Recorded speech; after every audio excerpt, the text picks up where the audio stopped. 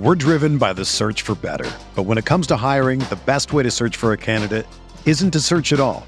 Don't search, match with Indeed. Indeed is your matching and hiring platform with over 350 million global monthly visitors, according to Indeed data, and a matching engine that helps you find quality candidates fast. Ditch the busy work. Use Indeed for scheduling, screening, and messaging so you can connect with candidates faster. Leveraging over 140 million qualifications and preferences every day, Indeed's matching engine is constantly learning from your preferences, so the more you use Indeed, the better it gets.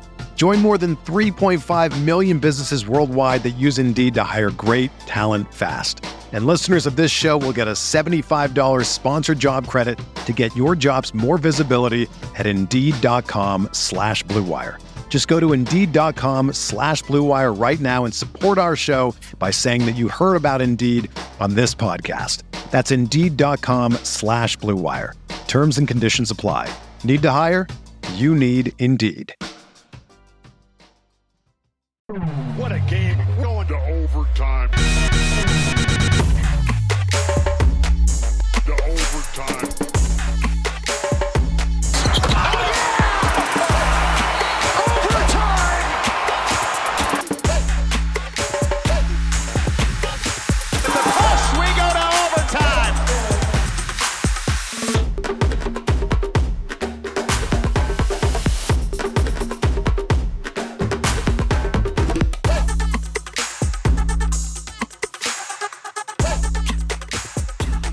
Welcome to the Overtime Line. My name is Mike. I'm here with Sam. Sam, it's finally over. It's finally over. How are you doing? We survived another James Jones trade deadline. Right. By the skin of our teeth, but we did survive. So congratulations to everyone listening. Yeah. I mean, I guess really the only prediction we made, or at least that I made, was that Jalen Smith would no longer be on the roster. And I guess that came true. Beyond that, I don't know that we had any idea what was going to happen here. I think everybody kind of threw around the idea of Torrey Craig coming back, Scory Torrey's back. But Aaron Holiday, that was a massive surprise, right? Total surprise. And let's just start with the Craig thing because it's funny. I mean, it's just funny, man. When I made a video for our YouTube channel a few weeks ago, I was like, 5 players that the Suns should target or whatever. And I basically threw out the regular names, and I came up with 4 regular names. Eric Gordon, we can touch on him at some point, was one of them. But at the end, I was like, you know what? I should throw Torrey Craig in here. And I think Torrey Craig was the one guy who I even said in the video, like, Craig's skill set is obvious. Every Suns fan knows already what he can do. But this is the one that I think is definitely not going to happen just because if the Suns wanted him so bad, they could have just re-signed him. And lo and behold, here we fucking go. James Jones is a man who really, really likes his continuity. If you didn't know by now, it's kind of a buzzword around these parts for a reason. Yeah, and the trade ended up being Jalen Smith and a second-round pick for Torrey Craig. If those of you listening have not seen it yet, so no more Jalen Smith, and James Jones, once again, does not have to draft a player. He gives up the idea of drafting a player, which he clearly hates to do. And now Torrey Craig is back. It's almost like the Suns just told him at the beginning of free agency, hey, go get your money somewhere else and we'll get you back in the middle of the season. The Suns didn't have the ability to sign him to the contract that he's signed in Indiana. That's why he was gone. The fit in Indiana never made sense. Like, the idea of Torrey Craig's skill set is that it works the best on a contender, in a small role on a contender. So it never quite worked in Indiana, so I wouldn't be surprised if he went somewhere to get money. He's not made a lot of money in his career up to this point. He went somewhere to get money with the understanding that he could be moved at some point later in the year. Lo and behold, back in Phoenix, which makes sense for him considering if you look at his Twitter account, he hasn't even tweeted or done anything since he was in Phoenix. It looks like he's still on Phoenix on Twitter, and he's back here. It's really a nice situation. I think the guys in the locker room clearly love him. When they played Indiana recently, you could see Chris Paul, Mikal Bridges talking to him before and after the game, smiling, laughing. We know he knows the playbook. He's going to step right in and understand what he can do. And, this could spell the end for Ish Wainwright. It probably does because he's like a better Ish Wainwright. But yeah, now the Suns have a small ball 5 that they can work with. Like, that small ball 5 worked when they employed it last season, and I think it could work even better this season. to briefly expand on the Ish Wainwright point, because we've made it in the past, Ish being on a two-way contract is not eligible for playoff basketball until the Suns, or unless the Suns would be able to convert his two-way contract to a full roster spot, which means they would have to waive someone. Now that Craig is on the roster, I think that is unlikely to happen. So basically, I think what the Suns are saying here is, hey, we needed a small ball five. We liked what we saw in that game from Ish. Remember that game a couple weeks ago where he led a comeback. I don't want to say, I mean, he didn't lead a comeback, but he played small ball five in that game against the Spurs. He played 15 minutes straight. Yeah, for the entire fourth quarter. I mean, defensively, maybe you could say he kind of led them in some ways. I don't know if that would be hyperbolic, but the point is, they looked at that film. They said, hey, we need an option like that. We like that, but maybe not exactly Ish Wainwright. And yeah, I mean, I think it's pretty clear that Torrey's an upgrade in any way. I don't even know what to say here, because it's like there's no scouting to do. You guys know who Torrey Craig is. After you all watched the playoffs last year, he's the exact same player.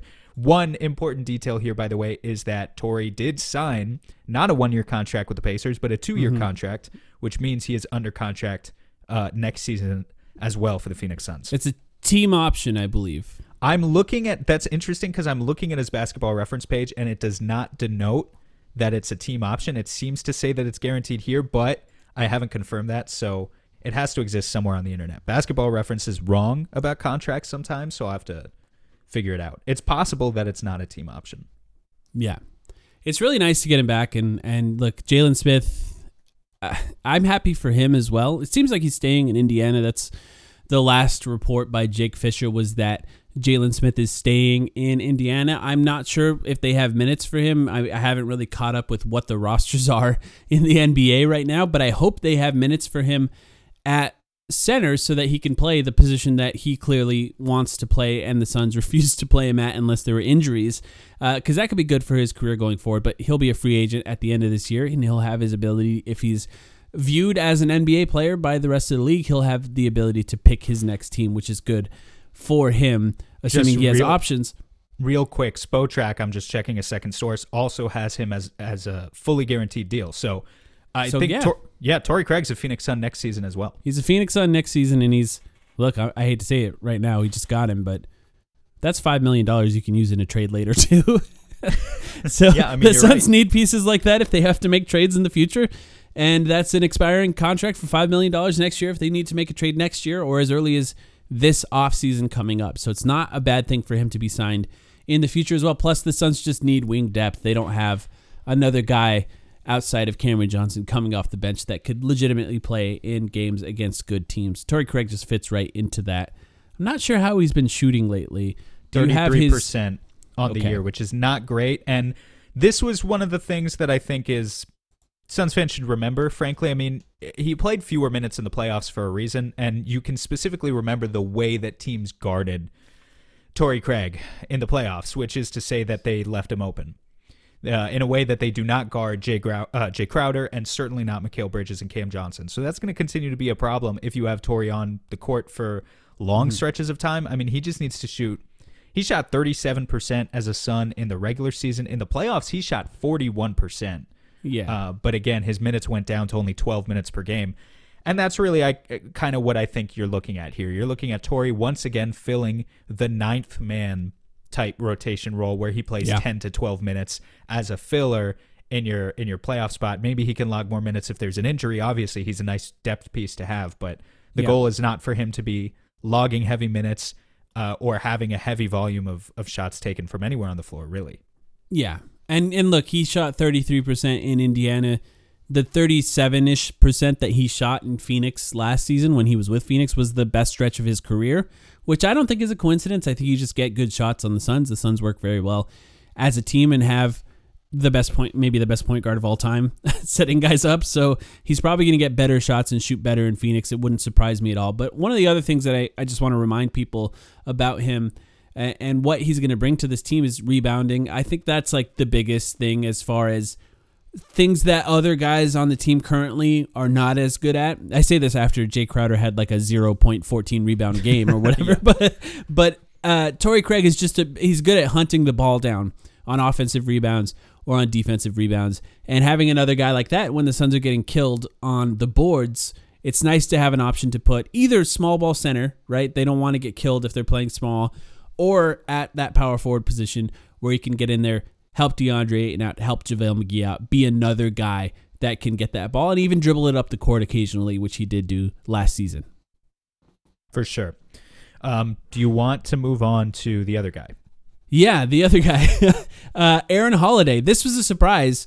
James Jones casually mentioned in talking to the media after practice recently that Dario Saric will not return this season. Dario Saric, by the way, still on the team next year, which is kind of cool. I posted some highlights of him on Twitter, and it did make me miss what he brought to this team. But with Dario Saric not returning for this season, that means the Suns were able to apply for a disabled player exception, which they did at some point in the past, something we didn't cover on this podcast because we didn't know about it. And that means that the Suns had a little extra cap space that they could bring a player onto the team, and that's what they did with Aaron Holiday. They traded nothing, which is kind of surprising from a Wizards perspective, I guess. But they traded nothing, cash essentially, which is what they did for Torrey Craig last year, for Aaron Holiday, who is a 6-foot guard, one of the brothers of the Holiday brothers. And, you know, it does, my first thought when I heard this is it seems like a general manager trading for a player who played really well against his team recently, because Aaron Holiday was pretty good against the Suns the last time they played against the Wizards. But the Suns need a backup point guard, and Elfrid Payton's not really been that. So I guess that's what it is. What do you think? Oh, it's weird. I'm looking at it from the Wizards' perspective now real quick, and I'm like, so they traded Dinwiddie too, right? So they got rid of Aaron Holiday. He was I don't want to say a huge minutes eater, but getting 16 minutes per game. He was like one of their main backups. They traded Dinwiddie, who was their starting point guard.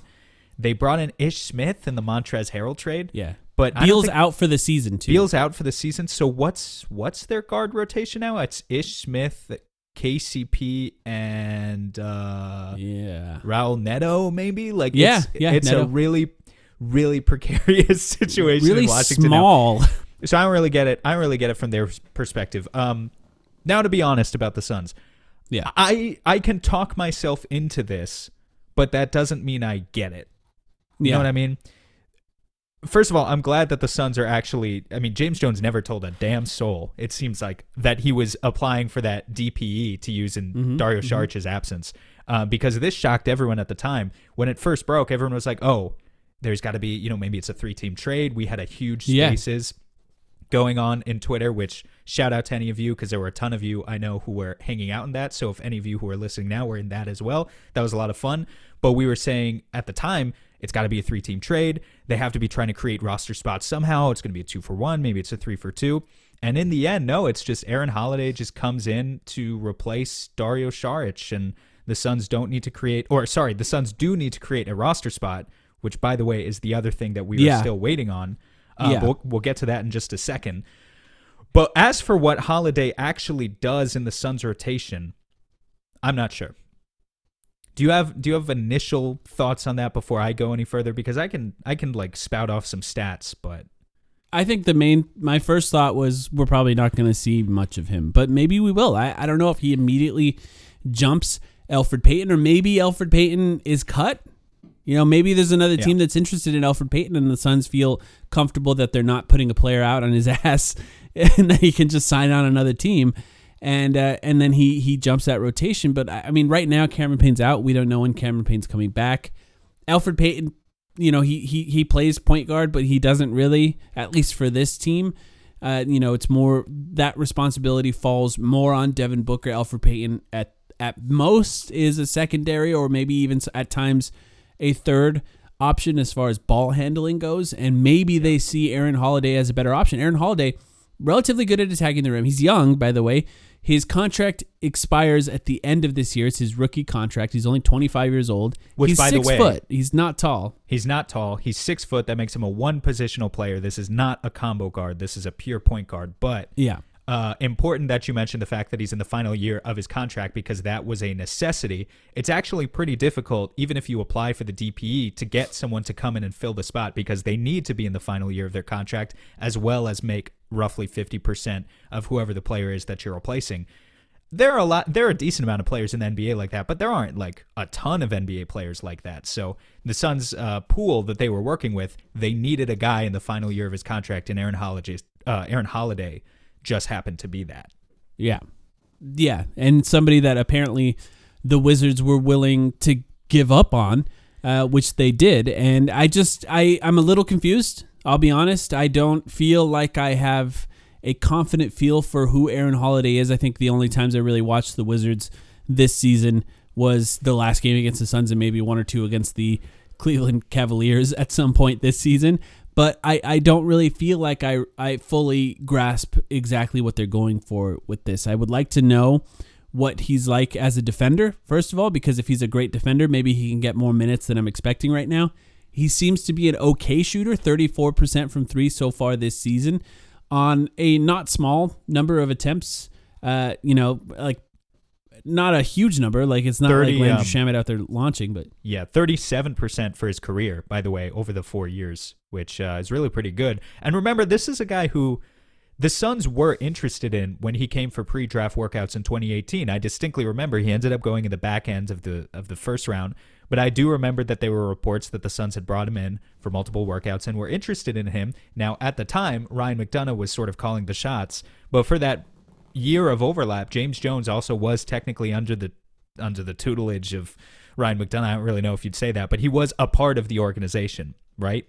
Yeah. And so it's possible that James Jones really liked him back in 2018, and he just wasn't the one, really with the power to say, okay, we're going to make sure we get this guy. So I don't know. But regardless, here we are 4 years later. I would say maybe he's a Peyton upgrade.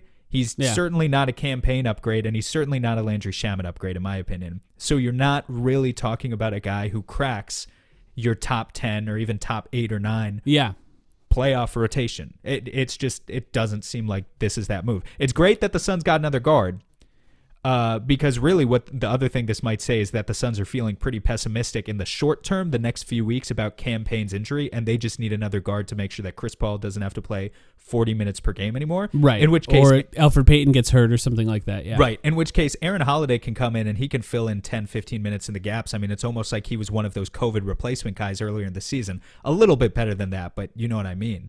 But for the medium term, talking really about his playoff utility, it doesn't feel to me like this is a move that you make so much with that in mind, to be honest. I think the thing that we need to know more than anything else is he the type of guy that Monty Williams would allow to marry his daughter? Because that's the most important thing about this, because we know that's the case with a few of the other guys the Suns have gotten onto the team. And that lone fact may have saved Landry Shamet's ass today. It may have. Because it certainly hasn't been his play. Let's take a quick break, and when we come back, let's talk about what didn't happen, along with some other things that happened around the league. We're driven by the search for better. But when it comes to hiring, the best way to search for a candidate isn't to search at all. Don't search, match with Indeed. Indeed is your matching and hiring platform with over 350 million global monthly visitors, according to Indeed data, and a matching engine that helps you find quality candidates fast. Ditch the busy work. Use Indeed for scheduling, screening, and messaging so you can connect with candidates faster. Leveraging over 140 million qualifications and preferences every day, Indeed's matching engine is constantly learning from your preferences, so the more you use Indeed, the better it gets. Join more than 3.5 million businesses worldwide that use Indeed to hire great talent fast. And listeners of this show will get a $75 sponsored job credit to get your jobs more visibility at Indeed.com/Blue Wire. Just go to Indeed.com/Blue Wire right now and support our show by saying that you heard about Indeed on this podcast. That's Indeed.com/Blue Wire. Terms and conditions apply. Need to hire? You need Indeed. If I would have applied myself, I could have gone to the NBA. You think so? Yeah, I think so. But it's just like, it's been done. I didn't want to, I was like, I don't want to be a follower. Hi, I'm Jason Concepcion. And I'm Shea Serrano. And we are back. We have a new podcast from Wondery. It's called Six Trophies. Woo! And it's the best. Each week, Shea Serrano and I are combing through all the NBA storylines, finding the best, most interesting, most compelling stories, and then handing out 6 pop culture themed trophies for 6 basketball related activities. Trophies like the Dominic Toretto I Live My Life a Quarter Mile at a Time trophy, which is given to someone who made a short-term decision with no regard for future consequence. Or the Christopher Nolan Tenet trophy, which is given to someone who did something that we didn't understand. Catalina Wine Mixer trophy. Ooh, the Lauryn Hill, you might win some, but you just lost one trophy. And what's more, the NBA playoffs are here, so you want to make 6 Trophies your go-to companion podcast through all the craziness. Follow 6 Trophies on the Wondery app or wherever you get your podcasts. Listen ad-free right now by joining Wondery Plus. All right, Sam, the Suns did not trade for Eric Gordon. In fact, nobody did. Nobody traded for Eric Gordon at all. Eric Gordon remains a Houston Rocket, which means, I guess, a couple of things. They probably are going to try to trade him in this coming offseason. And also that maybe the Suns were not willing to put a first-round pick. That was the rumors. Maybe that's exactly what kept them from being able to trade for Eric Gordon. This kind of sucks. Like, when you first heard Torrey Craig, it's like, man, if Eric Gordon comes, it really completes the team. They have no gaps in the roster. All guys can play. 10 guys, essentially, are capable of playing in the playoffs at that point. But not anymore, I'd say. So what were your first thoughts when it appears the Suns were not trading for Eric Gordon? Yeah, I have to be honest in just that I'm disappointed. I'm disappointed again that James Jones loves continuity, and that's one thing going for him. He has a ton of conviction in the moves that he's made. But I do think there is a certain stubbornness that would prevent as no-brainer of a move as giving up a first-round pick for Eric Gordon would be. If that was the asking price, that was a no-brainer move on the table for the Phoenix Suns, and they squandered it. That's just the honest truth.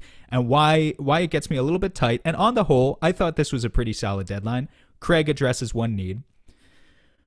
But why it bothers me, Mike, is because here we are with the Phoenix Suns, and how many times have we been told as Phoenix Suns fans the realities of what it's like to have Robert Sarver as an owner? This is a team that is trying as desperately as possible to shy away from paying the luxury tax. Next year, they're going to have difficult decisions to make that will affect the future flexibility of their roster. Put simply, like, they're going to have to choose, possibly, they shouldn't have to, but if they don't want to pay the luxury tax, they're going to have to choose between Cam Johnson and DeAndre Ayton. They just are. It's a conversation that Suns fans need to be ready for. If this was Golden State, if this was Los Angeles, a couple other teams around the league, that would be a no-brainer move to pay the luxury tax no matter what it takes and continue trying to put the best team on the floor and get rings. But we cannot be sure of that future as Suns fans. We just can't. So it affects the entire outlook of what this team is going to look like for the next 2 to 4 years. Now, why does that affect, how I feel right now? Obviously, because how I'll put it this way. How many teams in the past 15 to 20 years do you think go into the All-Star break with the top record in the NBA and are not luxury tax paying teams? Right. I don't have the answer. Me neither. Yeah. I don't have the answer. Probably not often. We didn't have time to do the research, but I guarantee if you go back and counted it up, I would be willing to bet that you could count on one hand the number of teams in the past 2 decades that are not in the tax at the All-Star break. What the Suns have right now is a special group of players, and you got to be good. Like Chris Paul says, or like Chris Paul adopted from Doc Rivers, you got to be good. You also got to be lucky. As a GM, you have to acquire the right talent. You also have to hope that you can luck into the right timeline. And when that comes to the financials, that means having the right group of young players together who are still on their rookie contracts that makes it possible to put the best team, the best product on the floor that pleases the fans, but also placates the owner, in this case, Robert Sarver. Mm-hmm. This is the Suns' shot. We don't know if Chris Paul is going to be playing like this next year. We don't know if Chris Paul has another 2-3 years left. I certainly hope he does. I hope the vegan powers take over, but there was no reason not to go all in and just make another move that solidifies your position at the tippy top of the league this deadline. That's just how I feel. Like if the price was a first round pick, who the fuck cares? Yeah. That's just how I feel. But Yeah. you know, I mean, I ranted a little bit there. It's not that I think this was a disaster. It's just why don't you have a little bit more guts, I guess. Yeah. I'm going to say it. I'll say it again. I think the Suns just ran out of offense against the Bucks. I think the idea that the Suns need more to defend Giannis, I think it's just a flawed idea because I don't know that that's possible. I think you have to outscore a team like that at some point, and getting more offense on the Suns would have been a big help. The Suns, for the record, the Suns could have made an Eric Gordon trade now and still been under the luxury tax for this season. That's something that was possible right now. And if for example, they win the title, maybe they go into next year with the luxury tax. If they do not win the title, then technically Eric Gordon is kind of an expiring deal. They could have got rid of him if it didn't work out. So there were options even if they traded for him right now. But I want to cover the idea because I think you guys know how we felt about Eric Gordon. If you don't know, go back, listen to our last 8 episodes because we probably talked about Eric Gordon on every single one. But can we briefly touch on the idea that the Suns wanted to hold on to a first-round pick? Because I don't see that specific thing as a Robert Sarver decision. That, to me, sounds like a James Jones decision. And here's my initial read on the idea of holding on to the Suns' future first-round picks, because the one this offseason is going to go to OKC as of right now, as long as they make the playoffs, basically. So we don't have to worry about that specific one. Future picks is another story. Say the Suns, this is just an example. Say the Suns make it to the NBA Finals again and lose again. Or say they get knocked out at some point before the NBA Finals and they have to consider making a bigger move to help bring this roster whatever they believe they need to continue to be in contention. Well, that's what you need first-round picks for. So when you're talking about the Suns holding on to first-round picks right now, I think it's an idea of potentially needing to trade for a star in the future, and they don't want to be the one team that could potentially be in the race for an NBA star in the future that does not have the picks to be able to make that trade, a la the Los Angeles Lakers. That's basically what they are right now. So if they hold on to their picks and they believe they still have a contender and still have a chance to win the NBA Finals this year, well, they could. And right, if they win, they re-sign Ayton, they bring back the team, they run it back. If they don't win, then they have the opportunity to use first-round picks and DeAndre Ayton, or first-round picks and Mikal Bridges, or first-round picks and Cameron Johnson, or whatever. I know people don't really want to think about this right now, but when you're a general manager, you kind of have to. You have to consider this kind of thing in the future. Here's why I don't understand that logic, though. I mean, I understand it, but here's why I personally can't connect with it. Because every year in the NBA, the cards reset. The game resets, right? Guys are going to get healthy again that aren't healthy right now next season. That's just a Kawhi fact. Leonard, yeah. We also know if we take what I said a few minutes ago to be true, because maybe it's not true. Maybe you get a new owner who's willing to pay the luxury tax. But for now, let's say your owner next year is still Robert Sarver and still not willing to pay the luxury tax. We know other teams, in addition to many of them getting healthy, there are teams out there who are willing to pay the luxury tax, and the Suns are not. Or maybe the Warriors are going to trade Kuminga and actually try to make a big move for them. It's possible. It's for sure possible. My point is, getting to where you are right now is already so hard. Yeah. And the field is as wide open as it's ever been. Why wouldn't you maximize the chance you have right now? Why are you thinking about I agree. This? Why are you thinking about next year? Why are you conceding that? I genuinely wonder how much the fact that the Suns are currently the best team in the NBA affected their decision making. I do wonder that, because maybe if they were the third seed, they would have made a move to try and be better. But maybe they felt more confident in the fact that they still have these guys who are going to eat up the majority of playoff minutes, the guys on the team. Even if you trade for Eric Gordon, you have to find a way to fit him into your rotation if you're Monty Williams. And maybe they just felt confident with that going into it. And if they weren't in that position, right or not, right? I'm just speculating at this point. But let's talk about the idea that they are the best team in the NBA, because other teams made moves. Sure. Let's first just mention the Western Conference.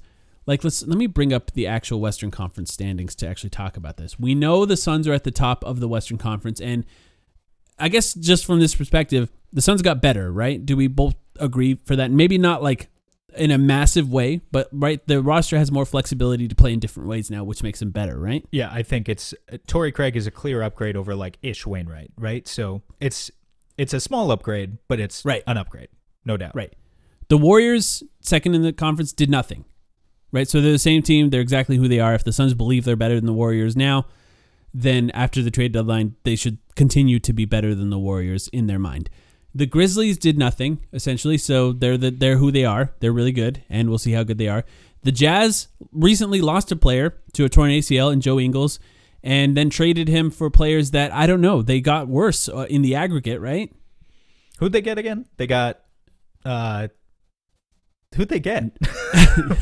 Nwaba, who is... Let me they get Juancho and... I can't remember anymore. They're not better. Let's just say that. I don't believe they're better. It was not eye-popping names. Nikhil Alexander-Walker and Juancho Hernan-Gomez. Yes, that's right. Not eye-poppers there. Not guys who I really think are going to make a difference, yeah. The buyout market could still change this, which we'll touch in a second, but that's where they are now. I think they got worse. Ingles was a good player for them. But basically, one of their main ball handlers when it comes to running pick and rolls. They lost that. The Mavericks, here's where it gets interesting. The Mavericks traded Kristaps Porzingis for two massive contracts in Spencer Dinwiddie and Davis Bertans. And look, I don't know. They 10,000% did not get better. They didn't get better, but did they get worse? At the very least, I think it's kind of a wash. I'm not sure. It might be a wash. I think at best it's a wash. But there's a real chance if you don't believe in the Dinwiddie-Doncic fit. And we were talking about this earlier. When has Doncic ever really had a capable ball handler that forced him to play off the ball in any offensive sense? It's not something we've seen before, and it's totally worth them experimenting with. Yeah. But it's going to, I mean, this team, low key, Dallas has been rolling recently in the past couple months. They're up to the 5th seed in the Western Conference, 32-23. They're only a couple games behind the Jazz. This is a huge change for them to make mid-season in terms of how they structure their offense, and I don't know how it's going to work out. Yeah, it's going to be fascinating to see how that works out, because I looked at Doncic's off-ball grades on the B-ball index, and they were like D's and C's and F's, and it wasn't great as far as his off-ball movement. So we'll see if he's capable of working off of Spencer Dinwiddie once he has like a player that really, really likes the ball in his hands. By the way, the Wizards blowing that up already this soon. Pretty crazy. The Denver Nuggets, I don't believe they did anything of note, right? They did not do a single thing as far as they are who they are. They can get better, right? Because they can have players coming back from injury. Jamal Murray. So that's one team that could get better going forward. We'll see how much of a difference that makes. Timberwolves didn't really do anything, right? Yeah, Clippers, we know the Clippers got better. Clippers totally got better. And they're currently right now in a spot that could play the Suns in the first round. So that is a team that if they get healthier is a threat. Lakers did nothing. Pelicans got better, and they could make the playoffs. I wouldn't mind playing the Pelicans in the first round. And Trailblazers got worse. Kings got, I don't know, maybe slightly better. Like, we're looking at this basically and saying none of the contenders got better, right? There's really only one other contender in the Warriors, probably. Shout out to the Grizzlies and maybe the Nuggets if Jamal Murray is really, really great when he comes back. But yeah, the Suns are the only team in the Western Conference that got better, right? Yeah, and I mean, look, that's the huge upside to not doing anything. It makes me just think, though, that even more reason to go all in my opinion. Like I just feel like it wouldn't have been close, but I guess they were already confident in their position, and certainly this feels like the lack of moves in the conference is basically everyone else saying, okay, Phoenix, we see you. The first seed is yours. Take it. So it's the East where things get a little bit more interesting. Yeah, and let's talk about them, because I think let's only talk about who we would consider the real contenders here, which the Bucks traded for Serge Ibaka, and they traded, let's see, Dante DiVincenzo, and who was the other player? Rodney Hood, right? Yeah. Yeah, and those are two ball handlers that they now lost, and they got somebody who could potentially replace Brook Lopez if Brook Lopez is not back this season. If Brook Lopez is back, then they have a two-man center rotation, potentially injury-prone guys who are capable of protecting the rim and shooting from the outside, which is, I think, very, very smart when you have a player like Giannis. I think healthy, this team probably got better, considering Dante DiVincenzo was not playing up to his capabilities so far this season. What do you think? Yeah, Dante was really struggling this year. Shooting percentages were super bad. Yeah, ideally it makes him a little better, but so marginally that they shouldn't spook anyone. And I think we saw like 30 seconds of overreactions when the news first popped on the timeline of, they got Serge Ibaka, and then I think people pretty quickly calmed down over this one. It's not a reason to panic. I don't want to panic people any further here, but Dragic is going to be bought out. Oh, yeah, and good point. It appears that Dallas is not going to sign him based on the Spencer Dinwiddie move. They could still, right? If they potentially could play all three of those guys. But see, now wouldn't that right there make more sense for Phoenix? Sorry, just real quick. Yeah. Than Aaron Holiday? Like Dragic, I don't have love for Dragic like some Suns fans do. I fondly have some memories of Goran. And you know, I don't think he's completely washed, but he's also not a good player. I think you even asked me a couple of weeks ago about how I felt about him, and I basically just said meh. I mean, he's on my radar. Yeah. I think he's fine. I don't think he's a difference maker in the playoffs either, but even him, I think that would have been better than Holiday. I was just surprised that there was no interest between those two parties, unless it's really that Goran has Phoenix on his blacklist. Like he hates Robert Sarver that much that it was a non-starter. He'd be the sixth man on the Bucks, like right now, basically.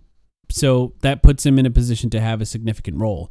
I'm not sure that at the very best he'd be competing with Campaign for that role on the Suns, and Campaign does things a little differently with his ability to change the pace of the game.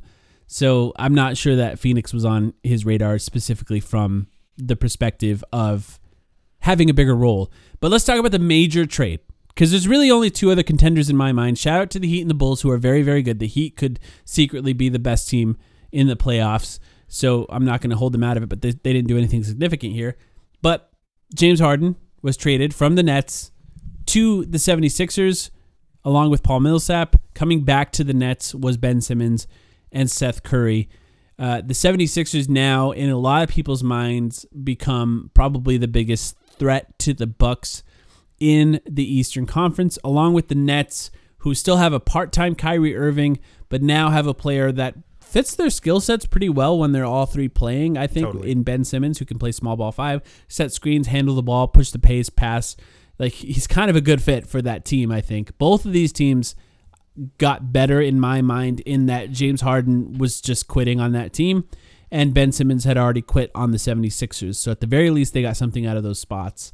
What are your thoughts on both of those teams? Yeah, I think it's one of those trades where, I mean, look, they're divisional rivals, so who knows how they each feel about the opponent, but they both got better. I mean, this was a good trade for both sides. Ben Simmons is a great fit in Brooklyn, exactly as you were talking about. If they start using him in the small ball 5 role, kind of like what they were doing with Bruce Brown for a long time, but like kind of just totally on steroids, like just so much better than that. But kind of being able to do the same thing, play make from the elbow position, roll hard, play defense, and yeah, just focus on defense and playmaking. His skill set around Kyrie. I mean, I'll put it this way. Everything has to go right for the Nets because the Nets are currently 29-25. They're 5.5 games back of the first seed in the East, and they're running out of time to get right. But if a number of dominoes fall into place, and that's Kyrie is once again able to play at home because New York City lifts the vaccine mandate, which is increasingly looking like it's possible. You know, I don't have an inside ear on local politics in New York City or anything, but it certainly feels like something that people are starting to talk about as a possibility. If he could once again be full-time, you're playing Ben Simmons in that role where he fits really well next to the two of them. You get Joe Harris back, and I think the most recent update I heard about Joe Harris was that they were considering another surgery on his ankle, which has kept him out most of the season, but he seems optimistic that he can get back at some point. I mean, can you imagine just a lineup with Kyrie, Seth Curry, and Joe Harris as two floor spacers, Durant at the 4, and then Simmons kind of as your small ball option? If he was willing to embrace that role, it's Draymond, basically. Like fuck Andre Drummond and all that shit for a second. That's right. And you know, they have other guys in the depth chart there too. Claxton will continue to play a role, but like just imagine those 5 guys on the floor. That's fairly terrifying, and I think it should be terrifying for anyone, not just in the East. Yeah, I think the Nets are scarier than the 76ers, assuming the Nets have Kyrie for every game. If they don't, I think that's a different story as far as that team goes. Kyrie also kind of fell off so far in the games he's played so far. Hasn't exactly been the Kyrie that we're used to. So it depends on how well he plays going forward too. But yeah, I agree. That's a terrifying team, and I think that as far as the Suns goes, is right up there with the Bucks as the biggest threats to the Suns if the Suns make the NBA Finals. I don't really feel that way about the 76ers because James Harden hasn't quite been himself so far, but they clearly got better, and they're still kind of scary. I feel like that team is the team that when I think about what they did, I feel like I just need to see it first. I don't fully get it. I don't fully get it how it's going to work. It does feel like another one of those times of Daryl Morey pairing two stars together that does not quite make sense, but he doesn't really care because they're both stars, and maybe he's right. But what's your initial thoughts on the 76ers before we move on? I give Morey credit because people thought he couldn't do it, and he did it.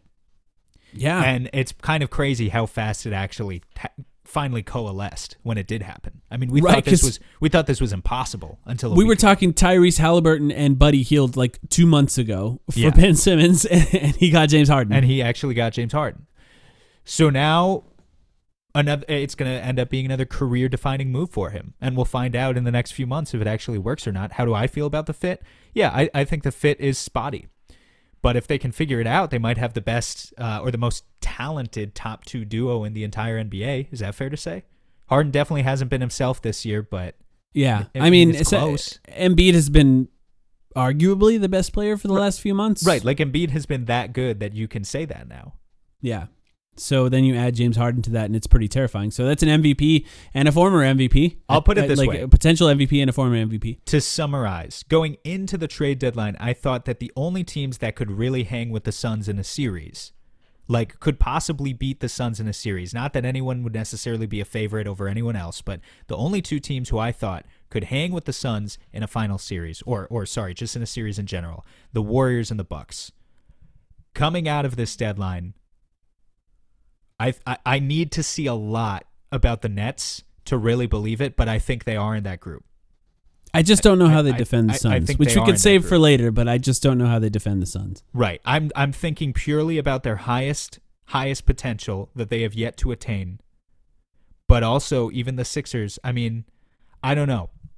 I feel so totally on the fence about the Sixers and the Heat because I think both of them are right there, but I'm not sure if they're in that group or not. Yeah. All right, we'll get back to that more later.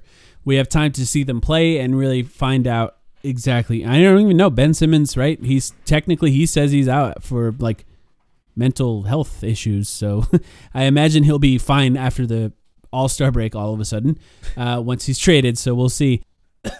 Excuse me. But let's talk about what happens next. The Suns still have to waive a player, one.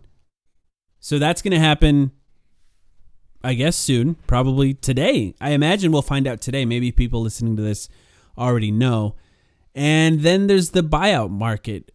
I've sort of looked at the buyout market so far. My initial impression is this is the Suns roster and this is what the Suns roster is going to be. But what are your thoughts about the buyout market? I don't think they are seriously considering anyone on the buyout market at this point. That's just my intuition. They would have to waive another player. And I think the roster's the roster. James Jones and conviction. He's got a lot of it. He makes his moves, and he really, really believes in his moves. And he does not want to undo them if he can avoid it. Yeah. So I think that's what's going on here. I agree. Now we wait.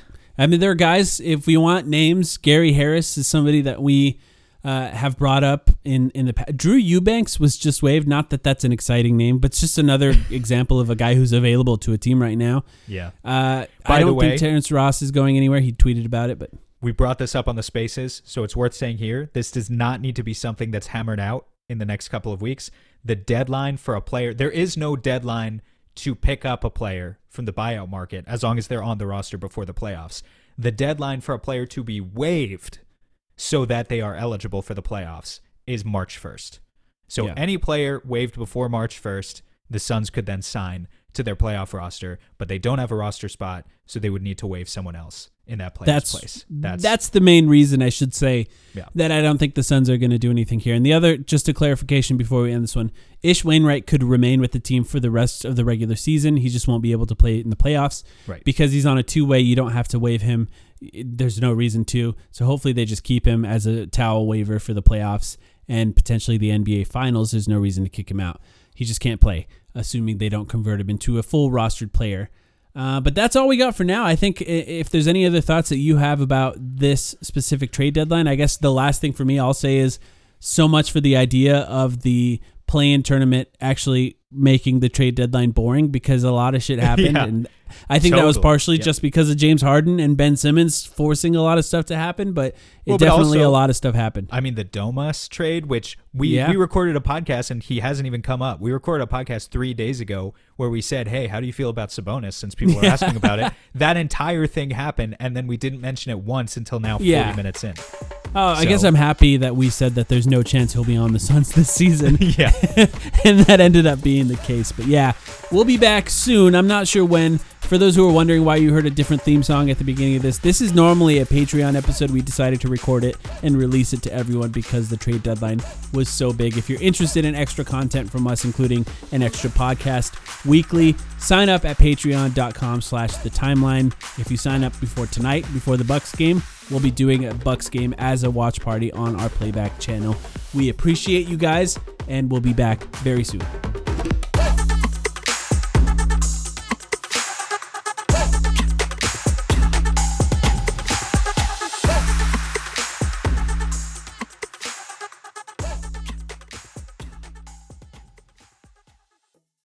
Whether you're a world-class athlete or a podcaster like me, we all understand the importance of mental and physical well-being and proper recovery for top-notch performance. That's why I'm excited that Unified Healing is sponsoring podcasts on the Blue Wire Network. Unified Healing is a new and super innovative global network of wellness centers powered by Energy Enhancement System, or EE System. If you haven't heard of the EE System yet, then you'll want to listen up. This technology promotes wellness, deep relaxation, purification, and rejuvenation. Wherever you are across the globe, access to a center is easy and affordable.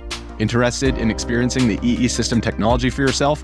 Go to unifiedhealing.com/bluewire to learn more and find a center near you. That's unified, UNIFYD, healing.com/bluewire. No material or testimonials on the Unified Healing website are intended to be viewed as medical advice or a substitute for professional medical advice, diagnosis, or treatment. Always seek the advice of your physician or other qualified healthcare provider with any questions you may have regarding a medical condition or treatment, and before undertaking a new healthcare regimen, including EE System.